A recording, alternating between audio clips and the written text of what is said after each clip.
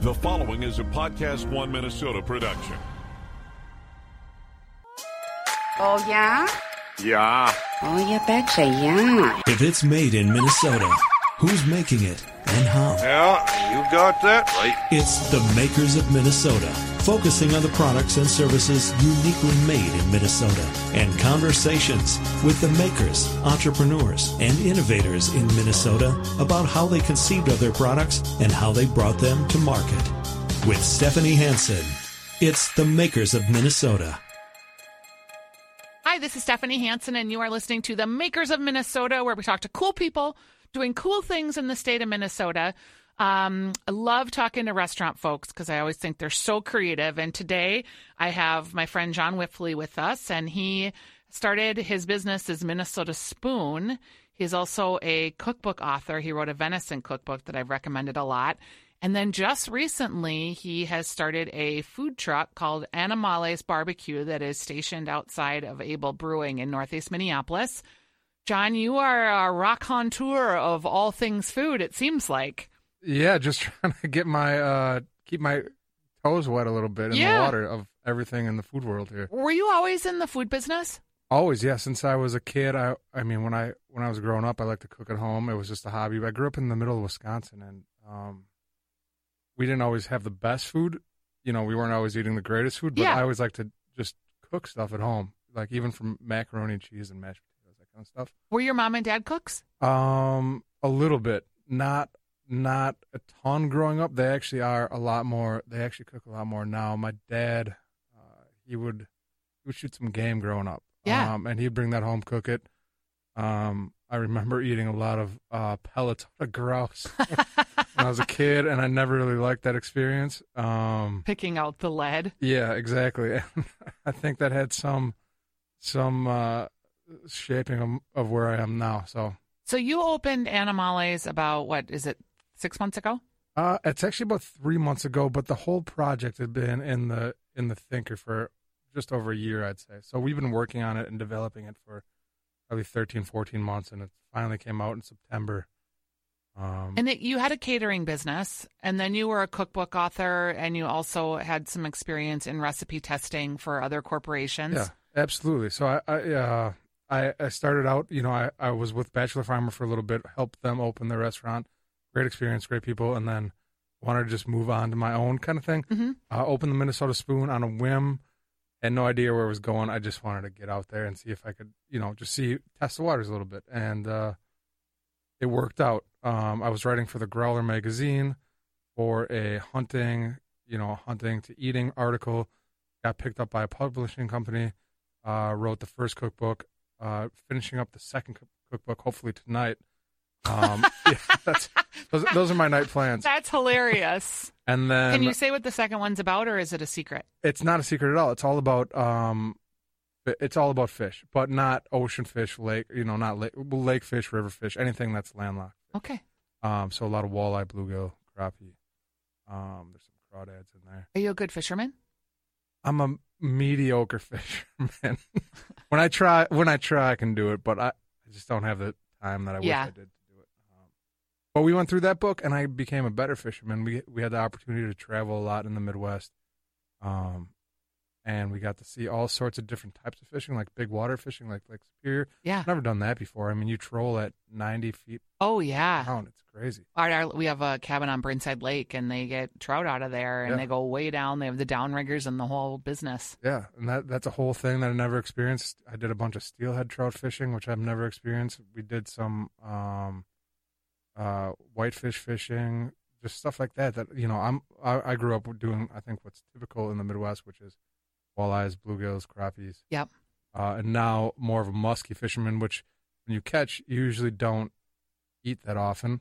But we did catch one for the book and keep it, which I'm excited to get those recipes out there because there's not a lot of musky recipes. Yeah, I don't think there's any. Yeah, so. Well, and that's so funny that you talk about. I very early on in the podcast, I talked to these guys that did carp fishing. Yeah, and they would liquefy the carp and use it for fertilizer. Yeah, I think, you know, I wanted to touch on carp a little bit as well. but I just didn't know how to approach it because I don't have any experience in that realm. Yeah. And I didn't want to do something that I just had zero kind of previous knowledge about. But it seems like carp, especially with the invasion of Asian carp into the Great Lakes, seems like people are finding out ways to cook these animals and make them taste good because and a food source. Yeah. There's a huge supply of them, and they need to be taken care of. And getting out of the river, I guess, exactly. If I keep talking like that. So Animales Barbecue, you ideated it and take it to conception in a period of 13 months. What is it like to decide to open a food truck? Is it just like a massive amount of investment and stress and then it's traveling down the road? And I have no concept of how it's different than a restaurant. I don't think it is much different. The way we're set up, I don't think it is much different. I think, I haven't opened a restaurant myself yet. Mm-hmm. I hope to do that one day, but I haven't. So I can't tell you for sure that it might be a little more stressful, but the things we had a stressful time dealing with were all of a sudden you had you have a restaurant that you have to operate and you want to operate it at the highest level possible or a trailer, but then you have to cook primarily all your food in another spot. And just it doesn't sound major, but the moving stuff between spots, it just becomes a hassle and it just adds another element in there that you might not expect. And it just makes everything a little bit harder. So you have a commercial kitchen somewhere? Yeah, we call it the test kitchen, and that's where we do a lot of our prep and we spend a lot of our time there. We probably spend the majority of our time there, and then we bring all the food over with the trailer behind Able, mm-hmm. and it's just this weird thing. And I think anytime you're opening up a restaurant, there's going to be different challenges, and we have our own, and we just move through it, and it's not that bad. Do you feel like you've learned to be better at barbecue over the course of your career? Because your barbecue is fantastic, and it's just looking at it. the smoke ring and the way that it just presents on a platter and your ability to coordinate the sides so that it just your Instagram just makes me starving every time I look at it. It's just substantial, delicious, not fancy, but just simply executed, lovely food. Yeah, I think that's where our success lies. I don't try and do anything outside of, I don't try and do anything crazy. We just take what I've learned. I have a French cooking background and a New American background. I went to school at the French Culinary Institute of America. And then I cooked more or less New American food and French type of foods from that point. And then I started really getting into barbecue. So we have this background to lean on that's using fresher ingredients, using different techniques, using fundamental techniques, and then just my kind of self-taught knowledge on how to smoke and cook meats. Right. And with some of all that knowledge incorporated into that, I think we do things really simply, but really we executionally sound. And do you just sell till it's gone? Yeah, so that's how we started the business. My experience with barbecue, a lot of it was down in Texas. I spent a lot of time down in Texas at those barbecue joints. I spent some time in North Carolina, Kansas City, some other places around the country too. But in Texas, kind of what happens is people will open up at 11 o'clock or noon, and then they just sell food until it's gone. And usually, at a good barbecue joint in Texas, people line up at 7 in the morning, and by 11 o'clock, there's a line that's, 300 people long. Right. And then they sell for the next 3 hours, 4 hours, whatever, and then they shut up shop. So we started with that kind of mentality and maybe hoping to bring that to Minnesota a little bit more. And we did develop a little bit of that where we were getting like a line down Able, and we would sell, 30, 40 racks of ribs, and we'd go through a ton of pork shoulders and chickens. But then we just started to see like people wanted like a little more diversity in the menu, I think. So we started layering on these tacos every day. We do like a hand-pressed taco shell, and we don't need to pull those meats straight out of the smoker. So like all our meats, when we sell ribs or we sell brisket or we sell pork shoulder, all those meats get smoked every single day. And then, we needed something that we could kind of hold a little better. Yep. So we started incorporating some barbecue bowls, and we started incorporating tacos so that when we did sell out of ribs or we did sell out of brisket, we would still have some offerings for people that were just coming for like a nice barbecue. Yeah, because what a bummer when they get to the front of the window and it's like, whoop, sorry. See ya.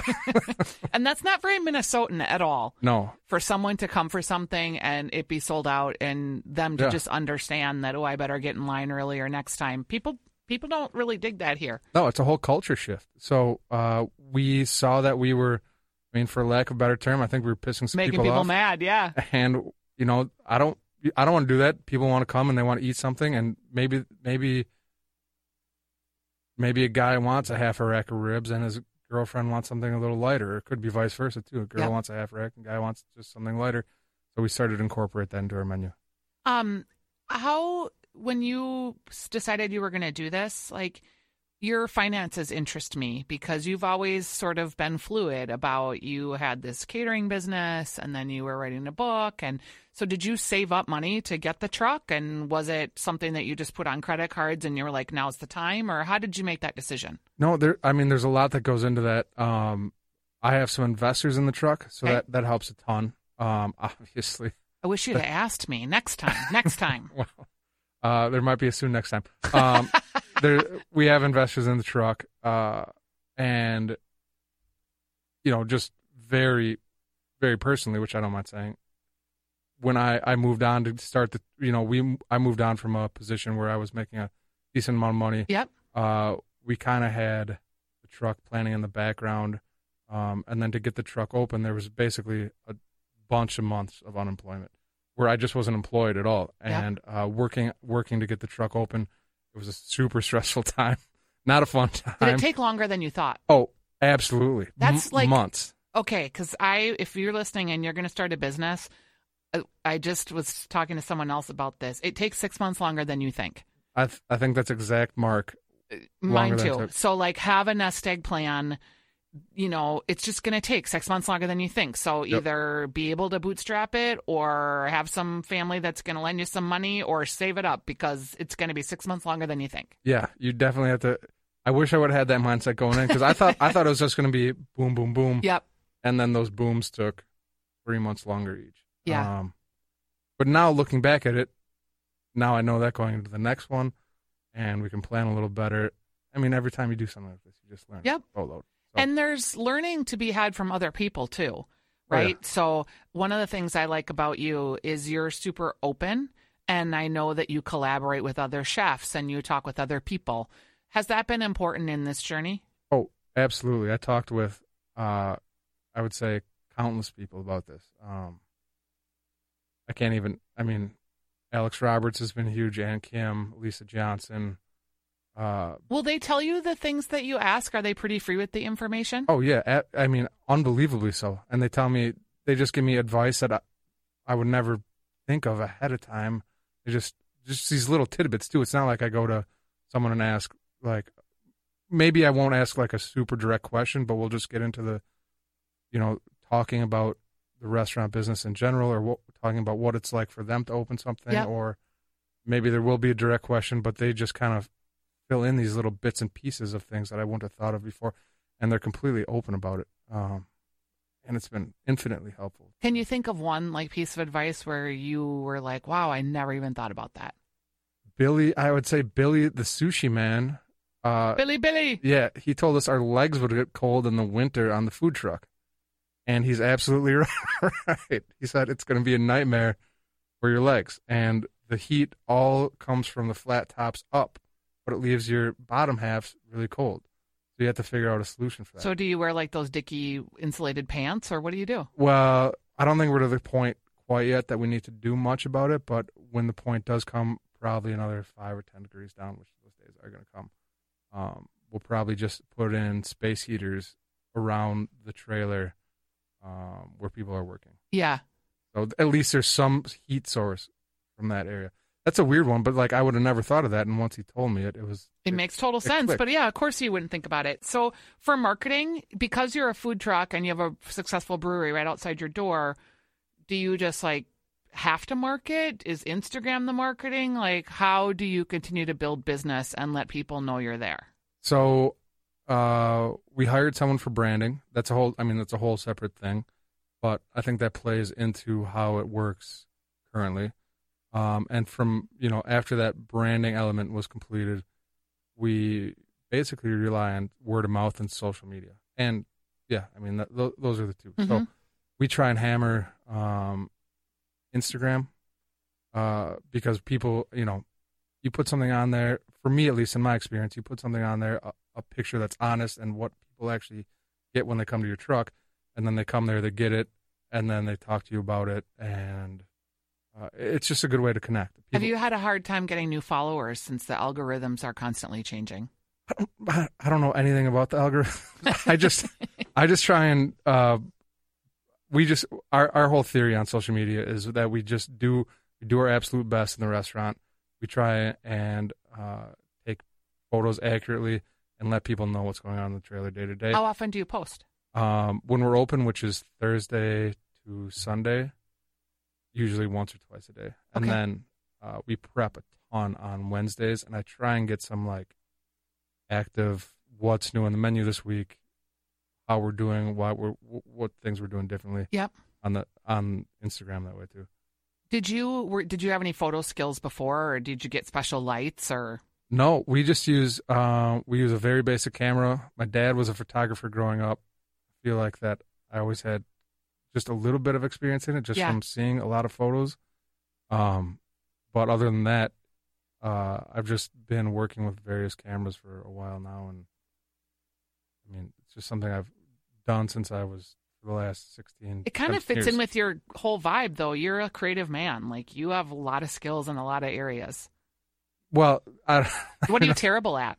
Oh, lots of things. Man, terrible at. Well, 3D or 2D art. I guess that's my one. When I first got out of high school, I actually went to college I went to art school, and I can't draw anything, but I'm really good with my hands. And I can do 3D art, and like it, just the way that 2D art, it never made sense to me. That was one thing that. But you can do 3D art, like, or make something in. Yeah, clay was my thing. So like, I could work with clay very well. I think that actually kind of translated into cooking food a little bit. Yeah, for sure. I can totally see how that would. Yeah. What are there restaurateurs that you admire in town? Oh, many. Thomas, obviously. Thomas Famer. I don't know how that guy does what he does. Alex, he's like the guiding light. Alex Roberts has really shined, like we talk about shining the light on and amplifying other people. Yeah. That guy does that in spades. Yeah. He is just such a good, kind-hearted, knowledgeable person in our local restaurant community that's helped so many folks. Yeah, he's just the man. Basically, he's the man. We're just going to call him the man from now on. Of course, you have Ann, and then I don't know. I've always looked up to JD. He's actually going to be doing something at the trailer on the 16th. This is JD Fratsky, who sort of stepped away from working with Matty O'Reilly in his culinary pursuits, and I feel like there is a shift happening in the restaurant business, and it's a shift that I don't know if it's happening nationally or just locally, but I feel like we're trying to create a culture that has some work-life balance to it, and that you can be a restaurateur or work in the restaurant business and not kill yourself, and that's okay. Yeah. Because it used to be a badge of honor to kill yourself, and if you weren't killing yourself, you weren't doing it right. Do you ever feel that pressure? Yeah, yes, but I think I feel that pressure because we're a new business. Yes. And that's not the mentality I want to put into my cooks or, anyone I work with, and that's not the mentality I want to have long term. The short term, we're all expecting to get hammered, for the next year. Yeah. And then hopefully things start to norm out a little bit. A little bit more. Do you have a hard time finding cooks or chefs, and do you anticipate that that's going to get better? Yeah, I haven't had a horrible time with that. So the way that I like to do things, and I'm sure this is the way most people like to do things as well, is just operate through word of mouth. You meet people through people that you can trust going into this situation. And so I think I have I'm a little more stringent on who we bring in. But that being said, it hasn't been a total nightmare. We don't have that many employees. We have 3 employees, and then we have people who we bring on periodically for smaller jobs. Mm-hmm. When we get to the point, hopefully in the next couple of years, where we're at 20 people, 30 people, 40 people, that's going to, obviously, it gets more challenging. It's going to be a challenge. And you interview people and they sound really good or they have all the skills, but then they're emotionally not there or they've got other problems, employees and employee management. Holy crap. It's a tough one. I will say that, I like to be a little sympathetic to cooks in that regard, because it's just, first of all, if you're a cook and let's say, we try and pay our cooks well. Yep. Regardless, we don't pay anyone under $15 an hour. But even, making $15 an hour in today's market. It's not like you're rich. It's not like you're rich. And, yeah. And you also have a very high pressure job. And a lot is expected out of you. So I have a lot of sympathy for cooks who are putting it all out there. They're not making a huge salary, and the grind is real for these people. 40, 50, 60 hours a week. Things can get stressful. So I think it's just important to try and treat your employees right, pay them as much as you physically can, and move on from there. How do you learn about like business things? Like, do you know how to read a P&L, and do you know what your numbers are? Yes and no. So I would say in the past I've been better at this. The way the business is operating right now is that we're 2 weeks ago we broke down a schedule of what our days look like, mm-hmm. pretty much by every 15 minutes to a half an hour, and we're in, some days we're in at 5 a.m. and we're there till 7, 8, 9 at night. Some days we're in at 7 till 10:30, 11, mm-hmm. and every 15 minutes is basically filled with another task, just by the way we cook, because what we don't do is we don't cook barbecue the day before and then just reheat it. Yeah. So we also don't only cook one cycle of barbecue a day. We cook multiple cycles. So you're always loading new meats in the smoker, so everything's fresh when it's served. So what that's done to me or us is it's limited the other things we can do. Uh-huh. So we can't, I don't have an hour in the middle of the day now to sit down and look at numbers. I do have a little bit of help from my investors, which is coming great, and we just hired an accountant. And so I think we're going to get better in that in the next couple of months. And I need to get better on that too. I want to see that side of the business a little more. But, just honestly, right now we're not doing the best. Well, and it sounds like, though, that you're thinking about it and you're moving towards it. And at this stage of your development of your business, I think you're actually moving it along faster than you think in comparison to other folks. Yeah, it's top of mind, and it's something that, I work with my friend Matt Johnson. He's an investor. I think he's a great mind around town. He really, his ability to really dissect those numbers, and see how to improve them. And I think we just need to get a little more established and get a little more of a routine, and then we can deep dive on that stuff. Because if you neglect that part of the business, that's where you're going to lose. Yeah, that's where you're going to end up losing. When you're not working, and are you taking days off?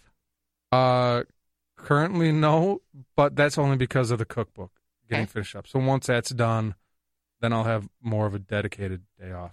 And when you have your dedicated day off, what do you typically like to do? Well, right now it would have been hunting season. Did you miss the whole season? Yeah. Today was going to be my last day, which is why I asked you to move it. But I did miss the whole season, which is completely fine, to be honest. I probably would have given the deer away to someone who needed it anyways, because my whole life is surrounded by meat now. And the last thing I need in my freezer is more meat. Does it gross you out? Just sometimes on Sunday nights, it's just give me some broccoli. Yeah. I mean, that's exactly what I was thinking. Yeah. Um, Do you find yeah. you eat less meat since you're cooking it all the time? No, I think I eat more because we test, like, we'll put things in the smoker and then they come out and we test meats a couple times a day. So you end up eating a little bit more. But it doesn't gross me out to the point. It doesn't gross me out, but I can tell my body's just aching for something. You know, we're stationed at a brewery and all we do is cook loads of meat. So my diet is essentially a lot of beer and a lot of meat, which I'm not complaining. It's a pretty great life. I enjoy it. But it's hard to sustain long term. Yeah. Sometimes you need broccoli or cauliflower or whatever. And when you go home, like, does your girlfriend just like, oh my God, your clothes, you must smell. Like all your clothes must smell. They do. They just smell like smoke. I mean.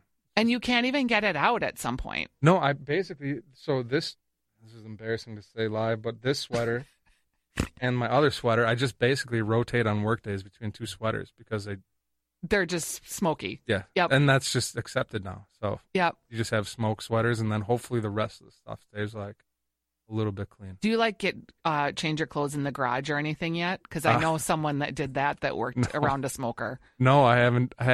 They had like a changing room that was like kind of in the garage and had a actual rack of clothing out there that they had their smoker clothes. That's commitment to the bit. But then they had to get from, this is more than you need to know, but they had to get from their garage to the back door of the house, and there was like a little walkway. And so they changed clothes, right? Yeah. But sometimes the washed clothes from the inside of the house wouldn't get back out to the garage. So he was like, yeah, there's been a few occasions where I'm running naked from the smoker clothes in the garage to the back of the house Sounds to try about right. to get in the door. Sounds about right. Like, well, as long as your neighbors don't care. He's like, well, there's not a lot to see here, friends. So just kind of funny. Yeah, no, I can see that. I can see that being a situation one day. Hopefully it's not, though. What do you want, as we wrap up here, what do you want people to know about Animales? Like, why should they come and have barbecue at your place? I think that it's kind of a cool deal where we're small enough where we can smoke meats a couple times a day and we get to serve everything fresh out of the smoker. We don't hold meat. We don't hold meats for extended times. We don't put a lot of like sugar and stuff on there. We don't actually put any sugar and stuff on there. That's kind of surprising, isn't it? Yeah. Don't most barbecue places put like a lot do, and I think that's part of the reason is because they don't have this ability to do everything so fresh like we do it. And the difference between a rack of ribs that comes out fresh and a rack of ribs that is reheated the next day is unbelievable. Yeah. And so we have this ability to do things really simply and really well executed, and we do that every single day. And in my opinion, it makes all the difference. You're not going to get this big rush of flavor that you might get at other places, but you get a well-raised protein that was smoked well with Minnesota wood that was seasoned correctly, and in my opinion, it's just barbecue that you can come back to every day. And then all of our sauces are just, they aren't these like dumpy kind of thick sugar sauces that are, they taste good once or twice, but you don't want to come back, eat them every day. We kind of do these vinegar-based, way brighter, a little bit thinner, leaning towards that North Carolina style sauce, which I love. And it's just this like craveable protein that you can come back for time and time again. And then, and then when we move away from that, we try and do these like kind of creative bowls. We have this bowl program that we're working on. And then we have this taco program that we're working on with, again, fresh masa. And then we're incorporating we're always like expanding on ways to make everything better. And our motto is every week we get in there and we try and make everything 5% better. So how are we going to make the entire menu 5% better? That's a really, really interesting thought. Yeah. That I would like to leave people with, because 5% in any business that you're in seems doable, right? Yeah. It seems like if you could just make something 5% better this week, what would that look like? Like, you can get some thoughts around it, you can execute it. It's not going to create too much time, energy, or extra stress. I love that theory. Where'd you learn that? I mean, that's just something that I've tried to do my whole life. Yeah, and now we have a chance to implement it. And like last week, we thought our tacos were good, and we thought they were great. But how, just moving into this week, how do we do it little bit better. And that's exactly what we're doing. I don't know if I learned it from anywhere. It's just kind of been a thing I've tried to do in life. Well, I learned it from you. So we're going to make this podcast next year 5% better. There you go. I don't know how I'm going to do it because sometimes I just get on a tangent. I like to ask people questions about all kinds of stuff. What do you do? We talked about what you do for fun. Like, do you have any, like, do you read cookbooks that inspire you, or do you have podcasts that you listen to, or what's your inspirational source? Currently, I had to say there hasn't been much of that. Previously, before opening this business and other things, I don't necessarily listen to food podcasts for inspiration, but, and this is probably a bro thing, but I love listening to Joe Rogan podcast because he just has the most interesting people on there, and he doesn't really try and lock them down into opinion. He just kind of lets them talk, and I always found that really interesting. Okay, so I've learned a couple of interesting things about Joe Rogan that I'm going to share with you. If you guys haven't listened to the podcast, it's called The Joe Rogan Experience, and this was the weird guy that was on, what was it, Survivor, and he was the Man host. Show a long time ago. Yeah, I forgot about the Man Show. Yeah. And he's just kind of this bro-y guy, but he's brilliant. And he's a mixed martial arts guy, and he's very interested in nutrition and health and pushing the envelope. He does this podcast that, I'm not even kidding, some of the episodes are 3.5 hours long. Yeah. And it's a little daunting. And someone was just telling me, like, for podcasting, like, podcasts should only be 20 minutes because that's the length of a commute. And I looked at her, I said, well, then that doesn't really explain the Joe Rogan experience. And she goes, very few people can earn it like Joe Rogan can. And she was right, but this is my 5% learning, because I'm like, okay, yeah, so Joe Rogan, he can talk to someone for 3.5 hours and it's interesting the whole time. Not always. Yeah. But sometimes it takes a while for that person to just get that level of trust with you to tell you some of the stuff that you want to know, right? Yeah. If you just come out and fire the same 5 questions at everybody, they're not always going to give you the same answer. So I don't know. So it's interesting you mentioned the Joe Rogan Experience, because I often wonder in my 5% learning for next year, am I earning this podcast? Am I earning the time someone's spending with me? I don't have an answer for that, but I think his theory was that, I've listened to him talk about it, and he says that it's like, I want to get a person in here, and I want to just a lot of times they'll like smoke something or have a drink out. He smokes pot, and he's not ashamed. Not ashamed of it, and they'll just sit around and talk, and like you might get these little, like you said, you might get these little tidbits from someone that you would never get in a quick interview, and like they just kind of come out naturally that way. I kind of I've been thinking about this just in terms of podcasting, and I love this Makers podcast, but I also love the idea of just talking to weird people, not even weird people, just people. Yeah. Just sitting down and having a cup of coffee with total random strangers.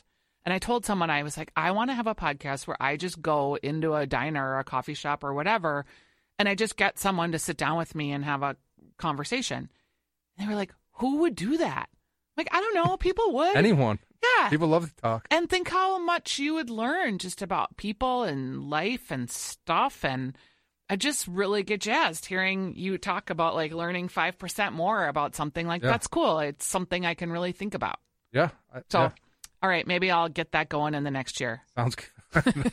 Maybe I'll do it from the barbecue truck. Yeah. I'll sit outside on the picnic tables at Able Brewing, and as people grab their Animales barbecue, I'll sit there and talk with them about their lives. I think that's actually a pretty good idea. Okay, so maybe we'll do that this summer, John. It's John Wipfli, and if you want to reach out to him directly, you can do that through Minnesota Spoon on Instagram. Yep, that works, or Animales Barbecue on Instagram. It's probably the fastest way to get me. Emails I'm not the best at. So. Thanks for being my guest. Yeah.